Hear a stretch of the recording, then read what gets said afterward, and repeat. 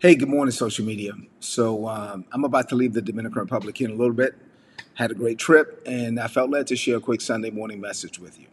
The title of this message is You Need People in Your Life That Keep You Grounded.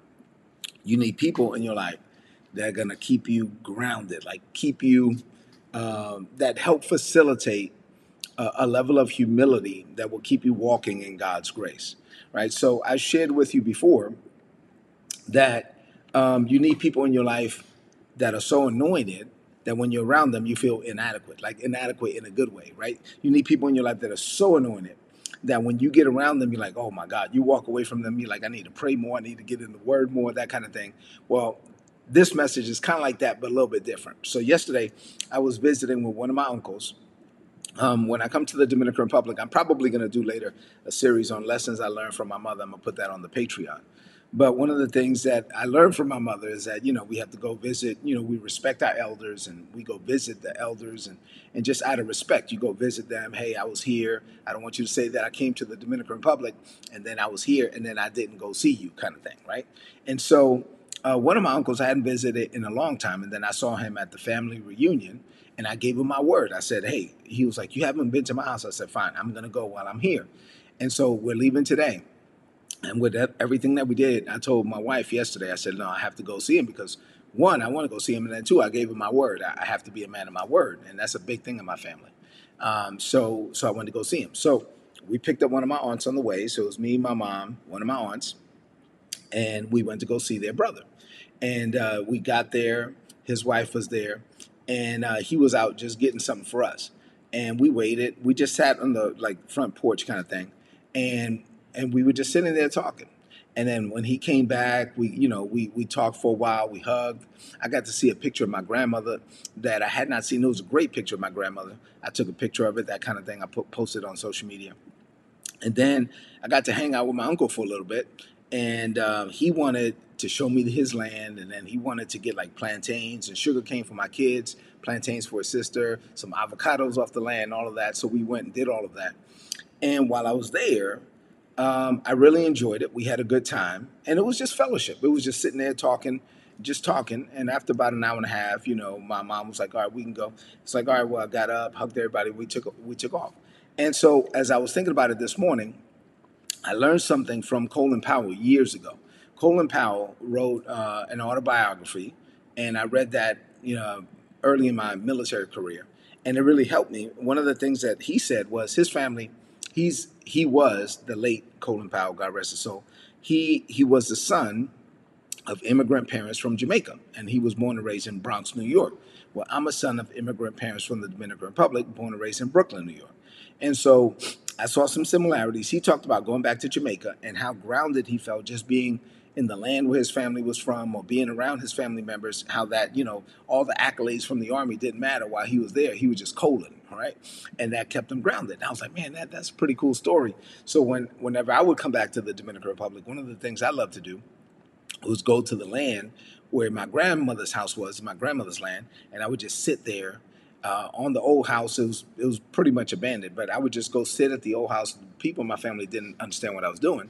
I would just sit at the old house and just kind of meditate and be like, man, I'm from here. Like, forget all the accolades, whatever titles I have back in the U.S. and all these things and all these accomplishments and acknowledgments. That doesn't matter. When I'm here, I'm just, man, I just feel grounded. It keeps you grounded. Well, that's kind of how I felt yesterday. When I was on that land with my uncle could care less what titles I have or what accomplishments I've been able to attain or any of that. It doesn't matter. Like, I'm just his nephew. That's all he cares about. Like, I'm just his nephew. And that type of environment, I believe it helps keep you grounded. And it's important because as a believer, you got to remain humble before God. One of the lessons I've shared with you guys before is that if you humble yourself before the mighty hand of God, this is Bible, God will exalt you in due season. But if you exalt yourself, then God will humble you. And so you can either humble yourself, so God will exalt you, or you exalt yourself and God will humble you. I've done both. Believe me, letting God exalt you is way better than exalting yourself. So here's some things that I want to share with you on this Sunday morning based on the quick experience I had with my uncle yesterday.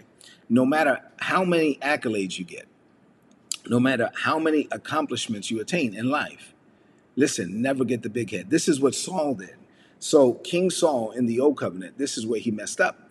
The King Saul was God didn't want the people to have a king. They wanted a king. God was like, fine, I'll give you a king.